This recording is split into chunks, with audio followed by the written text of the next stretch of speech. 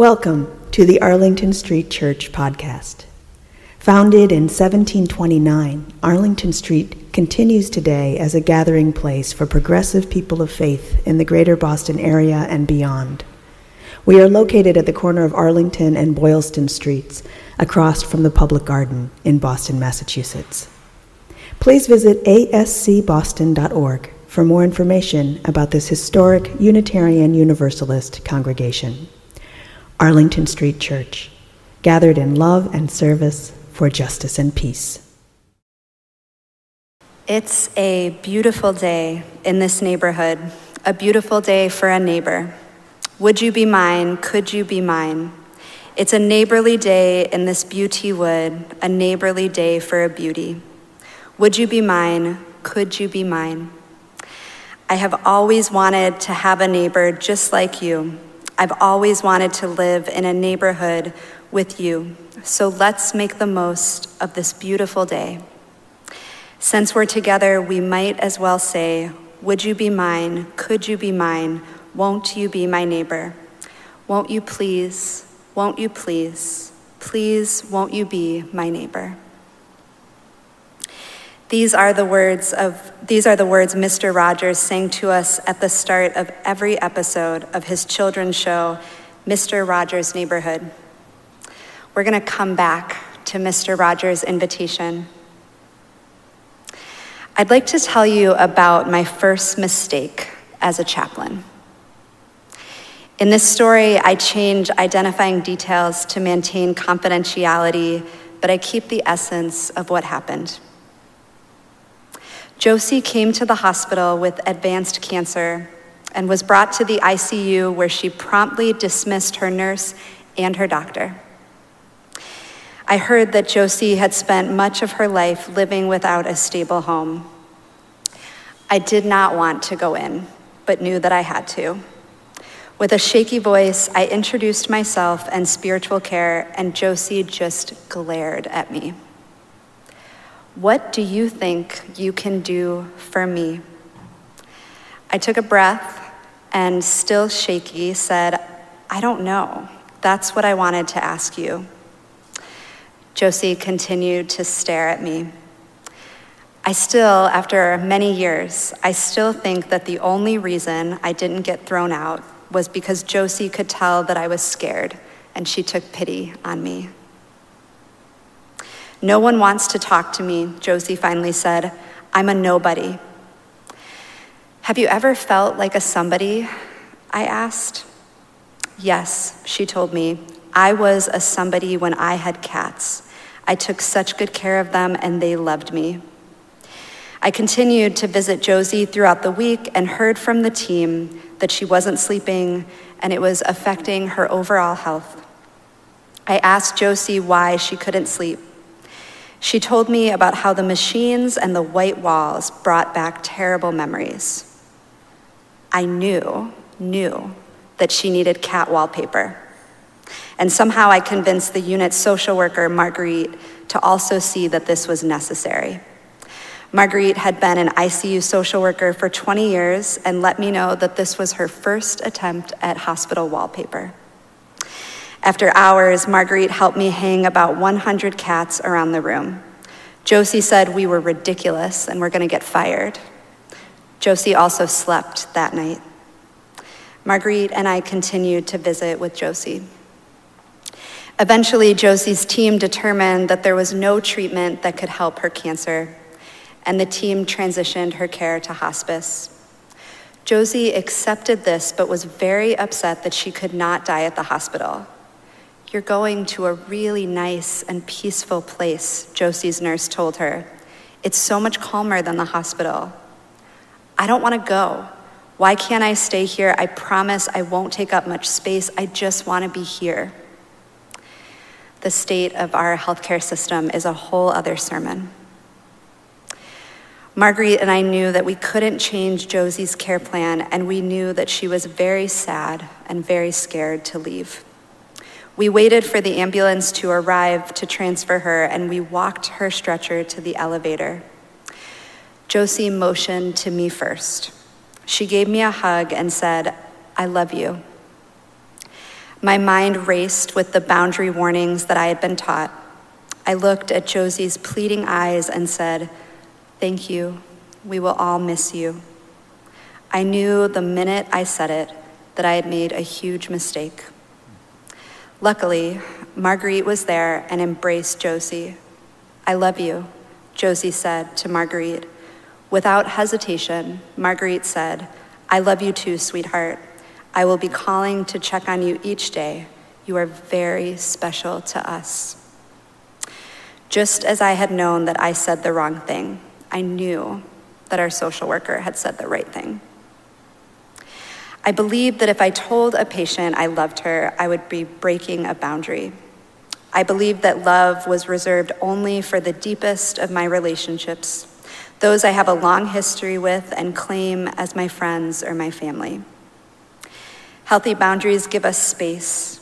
They do not harden our hearts. The rigidity of what I thought was right felt so wrong. Don't get involved. Don't get attached. It's not your responsibility. Do these phrases sound familiar? When you feel safe enough, whole enough, okay enough, do these phrases feel right as a starting point for engaging with the people around you? They don't for me, and they don't feel right for Unitarian Universalism.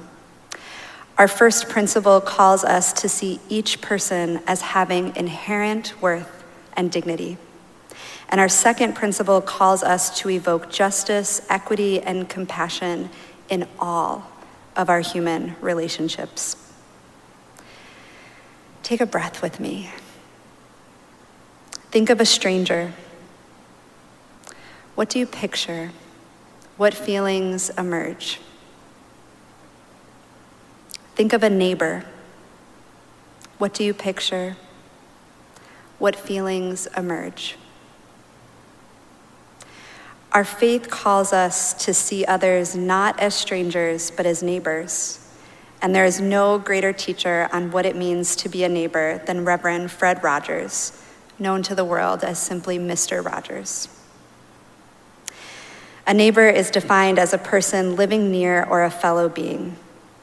When identified as a star, Mr. Rogers said, "I have never really considered myself a TV star. I always thought I was a neighbor who just came for a visit." When talking about his philosophy on life, Mr. Rogers explained, "We're all on a journey, each one of us, and if we can be sensitive to the person who happens to be our neighbor, that to me is the greatest challenge as well as the greatest pleasure." So if we see those around us as our neighbors, how do we treat them? Mr. Rogers teaches us that we must love our neighbors. Love is a small word with a depth of meaning. Love is defined as an intense feeling of deep affection. But what does love mean to you? We might picture someone we know well, but what about someone that we don't know well? Have you been loved by a neighbor? Have you loved a neighbor? Mr. Rogers offers some guidance for what loving our neighbor can mean. Mr. Rogers teaches us to notice each other. Mr. Rogers teaches us to accept each other. Mr. Rogers teaches us to appreciate each other. Mr. Rogers teaches us to listen to each other. And Mr. Rogers teaches us to help each other. Notice, accept, appreciate, listen, help. While giving a commencement speech, Mr. Rogers tells this story. A few years ago, I was asked to be a part of a White House meeting about children and television. I was seated beside Mrs. Clinton, who afterwards said, "Congratulations," and was whisked away. As I was leaving that enormous room, I heard something from one of the military guards who was all dressed up in white and gold. I heard him whisper, "Thanks, Mr. Rogers." So I went over to him, noticed that his eyes were moist, and I asked him, "Thanks for what?" "Well, sir," he said, "as I listened to you today, I started to remember my grandfather's brother. I haven't thought about him in years. I was only 7 when he died, but just before that, he gave me his favorite fishing rod. I've been thinking maybe that's why I like fishing so much and why I like to show the kids in my neighborhood all about it." Well, as far as I'm concerned, the major reason for my going to Washington that day was that military guard and nourishing the memory of his great uncle. What marvelous mysteries we're privileged to be a part of. Why would that young man be assigned to guard that particular room on that particular day? It's slender threads like that that weave this complex fabric of our life together. Mr. Rogers, off camera, saw this guard as a neighbor. He noticed him, he accepted him, he appreciated him, he listened to him, he loved him. While in Mr. Rogers' hometown just a few weeks ago, I had a short break during a busy day and I went into a local coffee shop to get a cup of tea. There were a few people in front of me and the line was not moving. The 2 people in front of me huffed loudly. "Oh, come on," the person in front of me said before storming out, and another customer quickly followed. After their departure, I could see what was happening. The barista, I'll call him Jay, was tattooed on every inch of his skin and his face was full of piercings. He was leaning over to show a group of young people something. As I walked closer, I could hear teenagers with strong accents apologizing repeatedly. Jay smiled, said it's okay, then used his phone to open Google Translate. The kids pulled out cash and the barista looked at me, smiled, and said, "Sorry, I will be with you soon." He took their cash, gave them their change, then pulled a handful of coins. "See," he said, and went through each coin, explained how many cents it made, and then wrote them out on a little chart. The students, who had looked so scared, smiled. Jay made their drinks, then put together a plate of snacks. "Welcome to Pittsburgh," he said. "You can always come here, and if I'm working, I will help you." He then put this into the phone. The students left, and Jay apologized to me again. "I really appreciate your patience," he said. I really appreciated his kindness. "I teach kindergartners and I like helping people," he said. "They just arrived, they seemed lost and in need of help." Jay noticed them, accepted them, appreciated them, listened to them, and helped them. The love that this barista showed these exchange students was palpable, and I trust that it was felt beyond the barriers of language. Just one more story. I got out of work late a few weeks ago and the tea was very crowded despite the late hour. I sat near a woman who also looked like she had worked a long shift. She was on the phone speaking in a language I didn't recognize.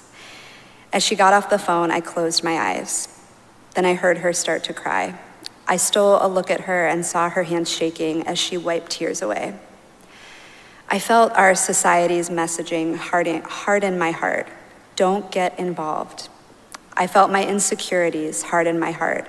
She will think you are weird if you start engaging. I thought of Mr. Rogers. I softened my heart. I got out paper and drew a rainstorm and a hand extending an umbrella over another. I drew a heart. As we reached my stop, I tapped the woman, placed my hand over my heart, and handed her the picture. She looked at the picture, smiled, tapped her hand over her heart. I noticed someone crying. I accepted their sadness. I appreciated what they must be carrying. I tried to help. And in doing these things, she went from being a stranger to being a neighbor. I extended love beyond my comfort zone, and it surprisingly felt comfortable. Won't you be my neighbor? Will you challenge our society's urging to turn inward? Will you have the courage to love outside of your inner circle? Mr. Rogers' lessons on love give us options for many different emotional capacities. If you are feeling strong with a full well, you can help a neighbor. If you are feeling weary, you can notice a neighbor. And in between noticing and helping, you can accept, appreciate, or listen. Any or all of these acts is an act of love. Any or all of these acts turns a stranger into a neighbor, and we so desperately, desperately need neighbors. Mr. Rogers taught this to his young viewers. As you grow, I trust you are finding many more ways to show and tell people you love them. Those are the most important things you'll learn to do, because loving people and animals and the world we all live in is the most important part of being alive. My friends, may love expand outside of your inner circle. Here, may you notice and be noticed. May you accept and be accepted. May you appreciate and be appreciated. May you listen and be listened to. May the out there become a neighborhood. Amen.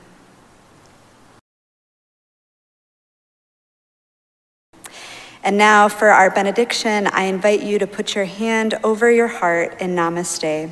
I bow to the divine in you. We close with the words of Mr. Rogers. I believe that appreciation is a holy thing, that when we look for what's best in a person we happen to be with at the moment, we are doing what God does all the time. So in loving and appreciating our neighbor, we are participating in something sacred. Let's keep this faith, beloveds, and pass it on. The service begins when the service ends. Bless your hearts. Amen.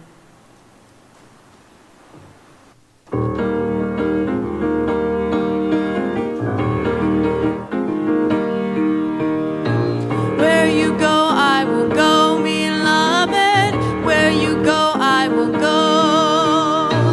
Where you go, I will go, beloved. Where you go, I will go. For your people are my people. Your people are mine. Your people are my people. Your divine, my divine. Where you go, I will go, beloved. Where you go, I will go. Where you go, I will go, beloved. Where you go, I will go. For your people are my people. Your people are mine. Your people are my people. Your divine, my divine.